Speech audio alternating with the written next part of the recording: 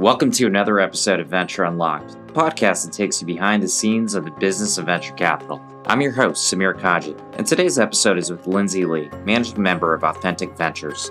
Founded nearly 6 years ago, the core of the firm's mission is their inclusive, value-centered network of subject matter experts who help drive outsized value to Authentic's portfolio founders. In this episode, we discuss the competitive advantages of building diversity-focused networks, how they operationalize these networks, and how he views the art of portfolio construction. Let's get into this episode to hear all of this and more.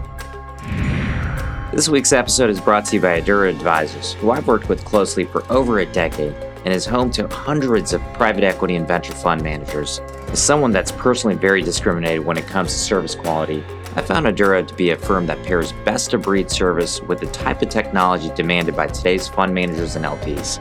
Through their internally developed software platform, FundPanel.io, fund managers and LPs can easily manage reporting, capital calls, and performance tracking. Regardless of whether you're an emerging manager just starting out, or you're a seasoned firm looking to supplement an internal team, Adura's back-office solution rises to the challenges supporting your firm's specific needs. Listeners of Venture Unlocked receive the first quarter of management company services free with promo code UNLOCKED. To redeem, email dev@aduraadvisors.com. That's DEV@ADUROADVISORS.com. Hey, Lindsay, so great to have you on the show. Really appreciate the opportunity to be here. Thanks for having me on.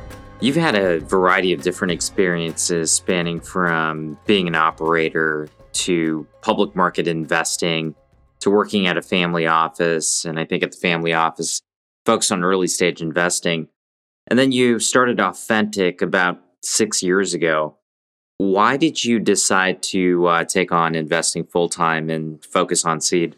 I'd gotten to a point in my career where I looked at that segment of the market and felt like there was just a lot of opportunity to use my network and a lot of the relationships that I'd had to some positive effect. I like the fact that in the seed and early stage world, while there was a lot more unknowns and things arguably are a lot more chaotic, it was also the case that you could take a much longer term view on individual companies and businesses and industries. And, I think it was really the first time that I started to think about the tremendous impact that networks had in terms of how you fit all the puzzle pieces together to build something great. What was that transition from public and micro cap investing to privates? And were there any insights that you gleaned from doing that type of public investing that you thought would be applicable for private, which on the surface seems like a very, very different business? But I'm curious on how that transition happened and exactly what did you feel like the opportunity was? The through line between both has to do with the framework for evaluating companies and industries and how to sort of think about liquidity and sentiment in particular. So I think as a public market investor, you're doing a lot of bottoms-up fundamental analysis on companies based on this information that exists. The rigor that's involved in that in terms of not just financial analysis, but thinking about competitors, thinking about how the industry is taking shape, thinking about market size, and especially growth and how growth tends to manifest and be valued by other investors. One of the things that I learned as a public market investor in particular is just how important sentiment is in terms of how companies are ultimately valued, right? It's extremely difficult to invest in companies that may be actually doing something really interesting and important, but the universe of investors is small and sentiment is weak. Those just tend not to ever work or not for very long periods of time. And I think there's a real difference there between sort of being a momentum investor, which I'm not or never was, but I do feel like understanding that growth investors tend to be pretty imaginative in the way that things are valued when certain things are true. And I think as a investor in early stage companies, it's useful to have a similar kind of mindset as a company and the market that it's creating in some cases emerge. You're asking yourself, if the following things are true, how are other investors and the larger universe of investors likely to think about this company in this space if it's got the following growth characteristics? And ultimately, many companies, the successful ones anyways, will have a public market exit, right? So if you sort of think about having some understanding of what public market investors are going to think 6, 7, 8 years down the pipe, I think is useful when you're looking at early stage companies. I want to come back to this a little bit later when we do talk about portfolio construction, how you think about the initial check into these companies. But it is interesting to hear the overlap of skill set with public investing and early stage investing when you think those are different.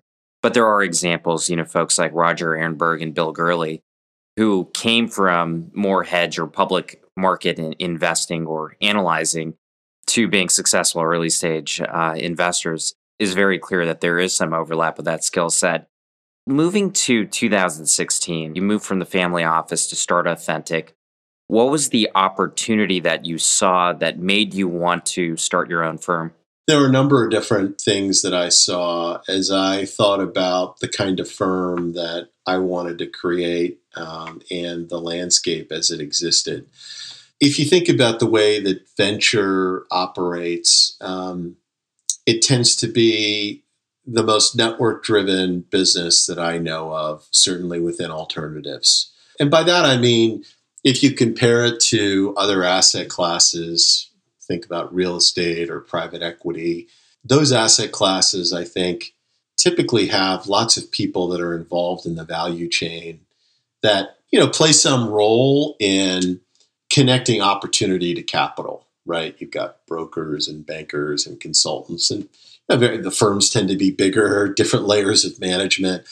Venture just doesn't work that way. It is 99% of what determines who gets met with and who gets invested in is, do you know one of the GPs or not? I mean, I just thought that was a really kind of unique dynamic. It's also worth noting that, until really 4 or 5 years ago, most firms were very flat. And so it really was this sort of binary system. Do you know the partners or not? Now some firms have started to hire kind of junior ranks of folks. But that's a relatively recent phenomenon as well. And so what you're left with is a market where having the right kinds of relationships just tends to play an enormous role in determining, who gets a look, right? Who's going to be considered and who's going to be given the benefit of the doubt. And as I looked at the composition of many of these firms, they're overwhelmingly 4 or 5 white guys. I mean, that was certainly the case for most of the firms that I knew. And I think that if you think about that, I mean, many of these people are good friends of mine and great people. But it doesn't change the fact that most people's networks look like they do. And so, as I considered what the impacts of that were, I mean, it sort of wasn't all that surprising about what the data was, which is that less than 1% of all founders get Black or Spanish or Hispanic founders have access to venture capital money. No one should be surprised about that, just given the way the sort of system is designed or exists as it is today. And so I thought, boy, that's kind of interesting. It feels to me like there could be a lot of really smart, qualified people who are being left out of the equation, and that just doesn't make any sense. Both as a as a Black person myself and someone who is really interested in making sure that other people that look like me have an opportunity. And frankly, as an economic actor, I looked at the sort of commercial opportunity there and felt like, boy, there could be a really interesting one if you could figure out a smart, authentic way of engaging a broader group of people. I think you'd have a more interesting engine for generating great deal flow and helping companies succeed. And so let's talk about that engine. And it sounds like from what you just described, the engine is the network that you've built of, people that are advisors, operators, maybe other VCs. How did you go about building that? And maybe even before going into that part of the answer, what exactly is the authentic network that you bring to founders? First of all, just to describe the network, we have really built a network of operators, a lot of engineers, product managers, designers, people who work, throughout the organization, have different areas of functional expertise as part of our network. In addition to those folks, we've got lots of folks who are top of the food chain, senior execs in companies, other investors, as you mentioned. The idea behind the Authentic Network is sort of building a group of people who are going to be invested in our company's success. And so we tried to be really thoughtful at the outset about focusing on people who had relevant networks and skills that could give our companies a great chance of succeeding once we made the investment. And prior to that investment, help us as a firm source great ideas from A-plus people in their networks and vet those ideas as, we have things coming through either from the network directly or from other sources. We want to make sure that we've got a better system for evaluating new ideas. And so could we architect a universe of relationships and people who would take a real interest in being helpful? And, what's interesting, and I think what we've found is that as we've built our network, we've really over-indexed to women and people of color. Just based on what I talked about earlier, we feel like there's such a big opportunity there. And we also feel like many people, if you're from one of those communities, as I am, I think invested and interested in a whole different way in trying to help other people that look like you. And so we think that's powerful. And we've been so gratified by just all the amazing people that we've been able to engage with over the last 4 years. We have seen, venture firms looking to differentiate through adding unique value to founders and going back to the days of First Round, which removed itself as the hub of all interactions between portfolio companies, created a community approach, and Dreessen building an in-house team of experts and advisors to help founders. We've also seen folks like yourself that don't have those people in-house, but are still leveraging a network. But what I think makes your model unique, and I'd love to hear your thoughts on this, is how you formally put that network together in a way that actively engages with the founders and adds value in a variety of ways consistently. Over the last 4 or 5 years, as you've built out this network, how do you operationalize that? We're still learning. We're still developing. We're still trying to raise our game on that front. Our first fund was pretty small. And as a result, I think our ability to put significant human resources behind doing all the things we wanted to do operationally to engage with all of these amazing people, I think was more limited. As we've scaled our asset base, we're leaning into that. Just hired a community manager this year to help with that. But at a high level, if you think about what our goals and objectives are, it's really to stay in front of these folks and try to help them wherever they are in their journey. We know as we work with founders, we don't take a formulaic approach. And by that, I mean, different founders need different things at different points in their life cycles of their business. The same is true for many of these folks in our community. Some of them are rising stars, execs in whatever companies that they might be in.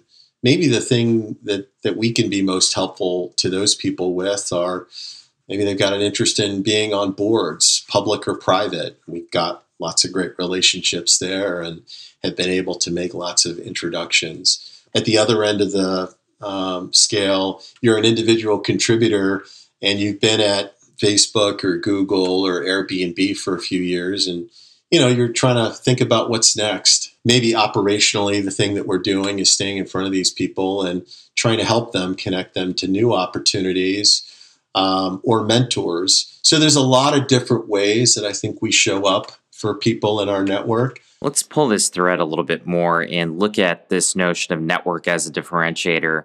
It's clear that your main part of your thesis is looking at this network very differently than maybe other venture firms that have built an informal network, and instead having a network of highly engaged, highly focused people that help on all aspects of your firm, from investing to sourcing to helping you build great relationships with founders.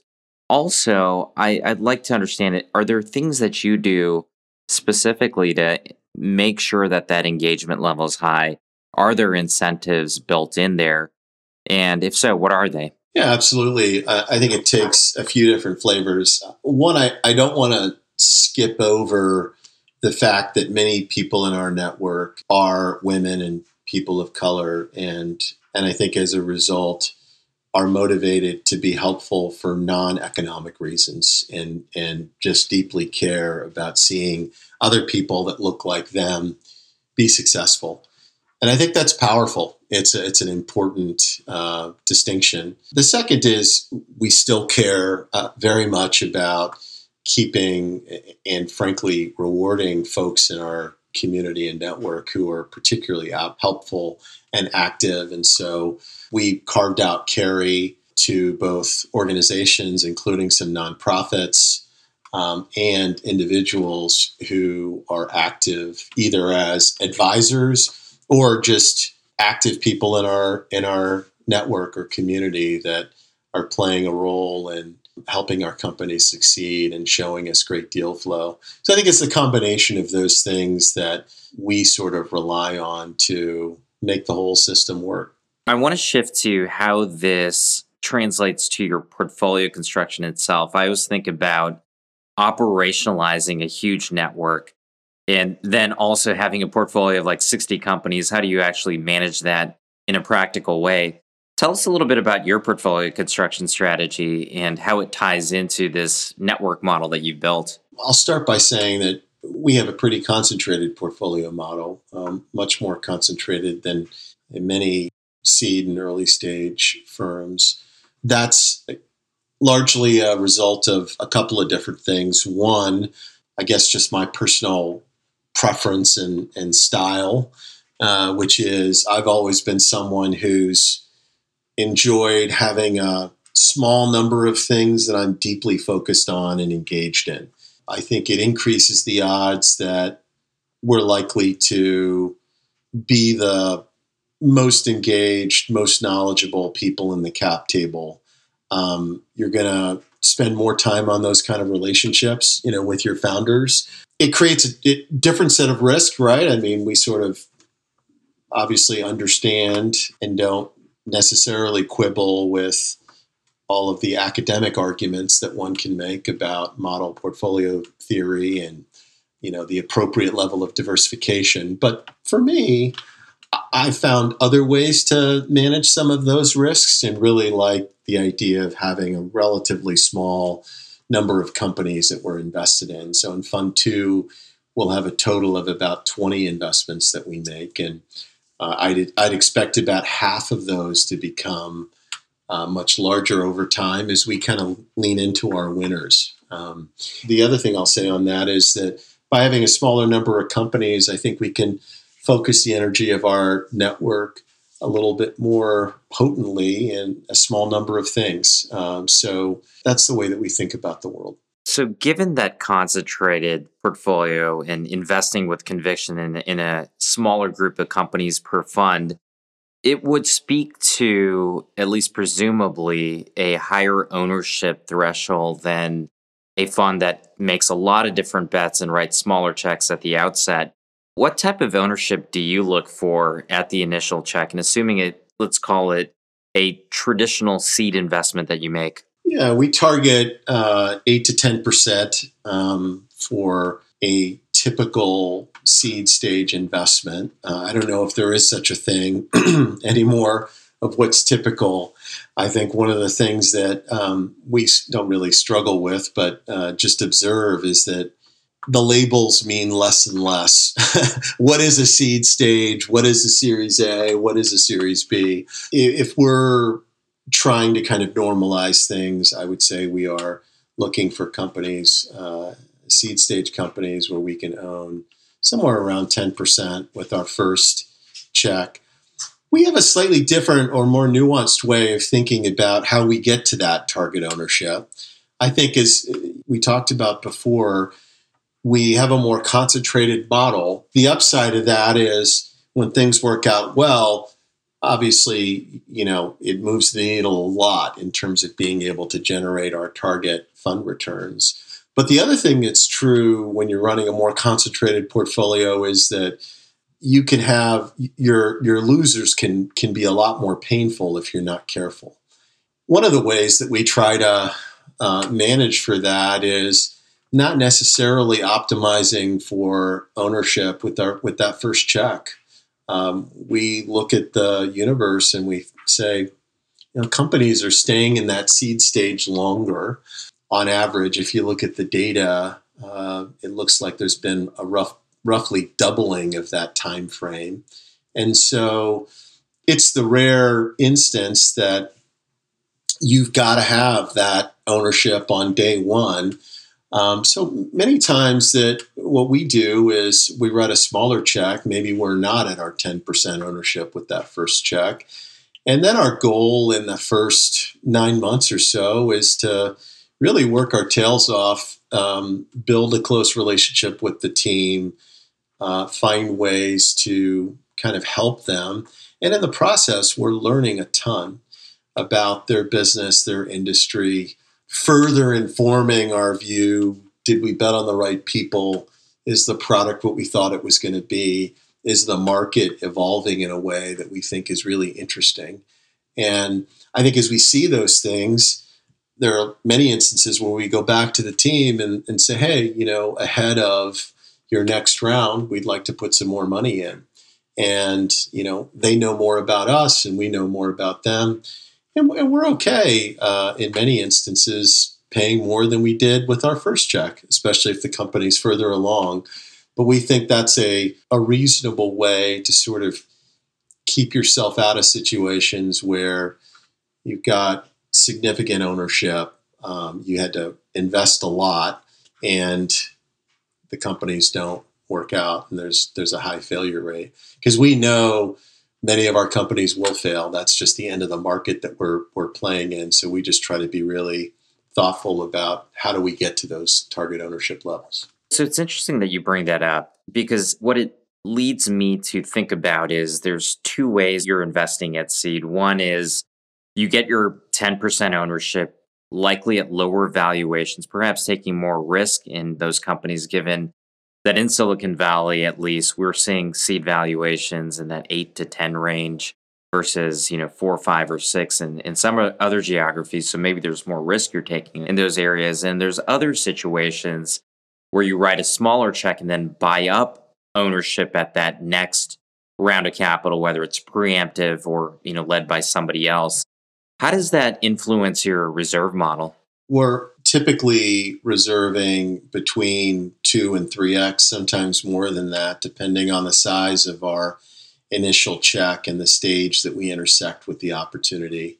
As I mentioned, one flavor of our investing is being early and investing in that very first round of capital because the team is incredible and we love the idea and all the stars align. In those situations where our first check is, say, $500,000 or so, we're going to be reserving usually at least 3 times what we put in with that first check.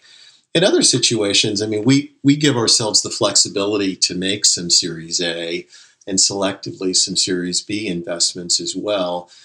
And I'd say if the checks are larger and the companies are further along, our reserve ratio tends to decline just to keep the overall portfolio construction where we want it to be. But we think it's important to have some flexibility. Going back to just my experience, both as an investor in public companies and in private ones, one of the things I think is so important is never forgetting that being opportunistic is critical. And there are lots of times when something might seem a little out of spec. Having the courage and flexibility with the support, obviously, of your partners to be able to act on those things, I just think is critical. And so we definitely bake that into our model, and it affects the way that we build our portfolios for our partners. I've heard that there's, in conventional wisdom in ventures, there's a different muscle you flex between investing at seed versus Series A, and certainly investing at later stage. How do you reconcile that with your model of investing sometimes initially at Series A and B, oftentimes at seed? Do you see certain skill sets that you have? And this goes back to the original part of our conversation around being a public, market investor initially. What do you see as the consistencies and theme that you exercise across each one of those stages? I'd start by saying that we are at an investment level much less concerned about the label of the round. Is this a Series A? Is this a Series B? Is this a seed stage company? Or does it have a seed label next to it? Than we are, what's the risk reward? If things work out, does this have the ability to return the whole fund given our projected level of investment? And can we really be confident that at a minimum, we can make 10 times our money on something?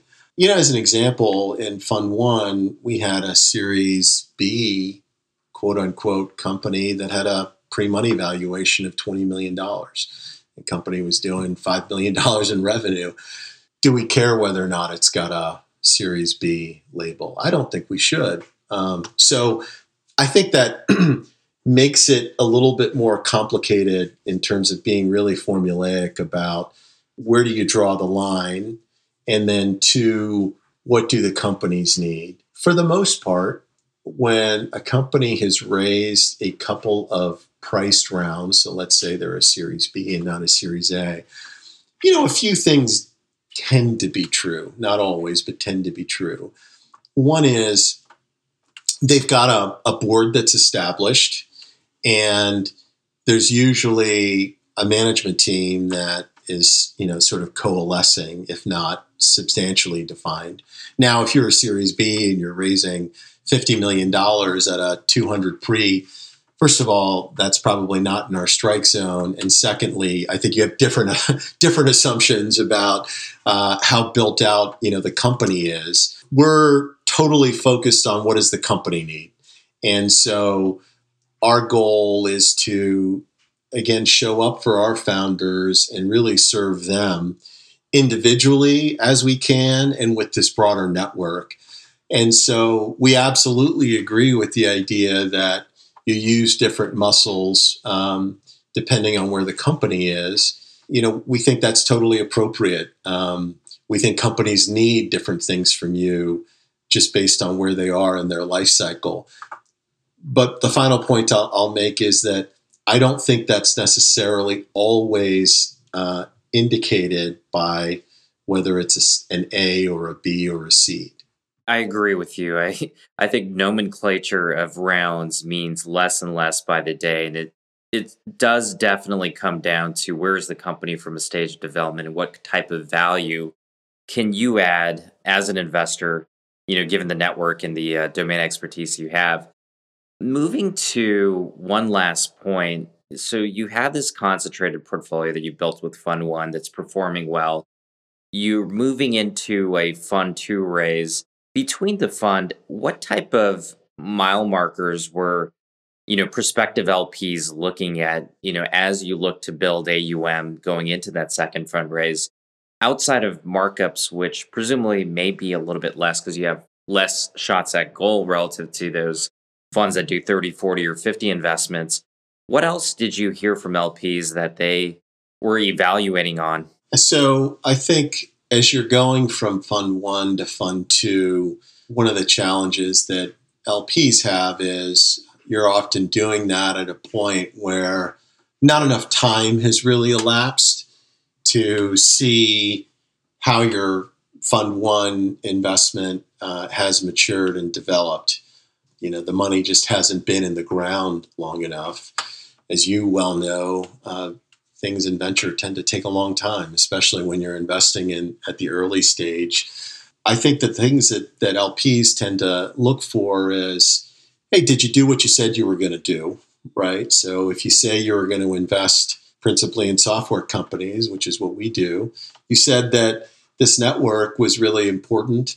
Did you continue to build that out? And can you demonstrate some real specific case studies of how it was used to some successful effect based on what we know about, all of the facts and the companies and sort of how they've executed?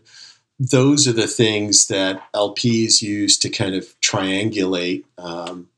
They also want to see that you're continuing to build the team, of course. And one of the nice things about scaling the asset base is you've got a greater ability to do that. They want to know that you're committed to that, of course, and showing some progress there. It's all of those things, but the critical thing that I think LPs look for is stability in the team. They're looking for people who do what they say they're going to do. Much like the companies that we invest in, it's often difficult to sort of know how far along are we really. But I think most LPs are pretty sophisticated in terms of being able to peel back the onion a little bit and really drill down and sort of understand what kind of potential exists in the portfolio that we've built, looking at our model and our strategy and extrapolating what kind of future success we might be able to have. And I think that's very consistent with what I see and what I hear from LPs is looking at a number of different variables. There are a lot of people moving from a Fund One to a Fund Two. And I know a lot of people are curious with respect to what are the things that LPs look at. You're in a unique position in some ways because it's been 4 years since your Fund One, where you correctly point out a lot of people are coming back in 18 to 24 months, which doesn't leave a lot of time for the portfolio thesis to mature enough to look at things in a very reasonable and mechanical way. So let's move to the final segment of our interview, and that's our heat check round, where I ask you 3 questions, rapid fire, starting with your biggest career mistake and your learning from it. I've looked at a couple of companies that have gone on to be really successful. One that sort of comes to mind is Planet Labs, which I looked at pretty early. Honestly, the team seemed amazing. The technology seemed really cool. The idea of low Earth orbiting satellites seemed to make a ton of sense to me.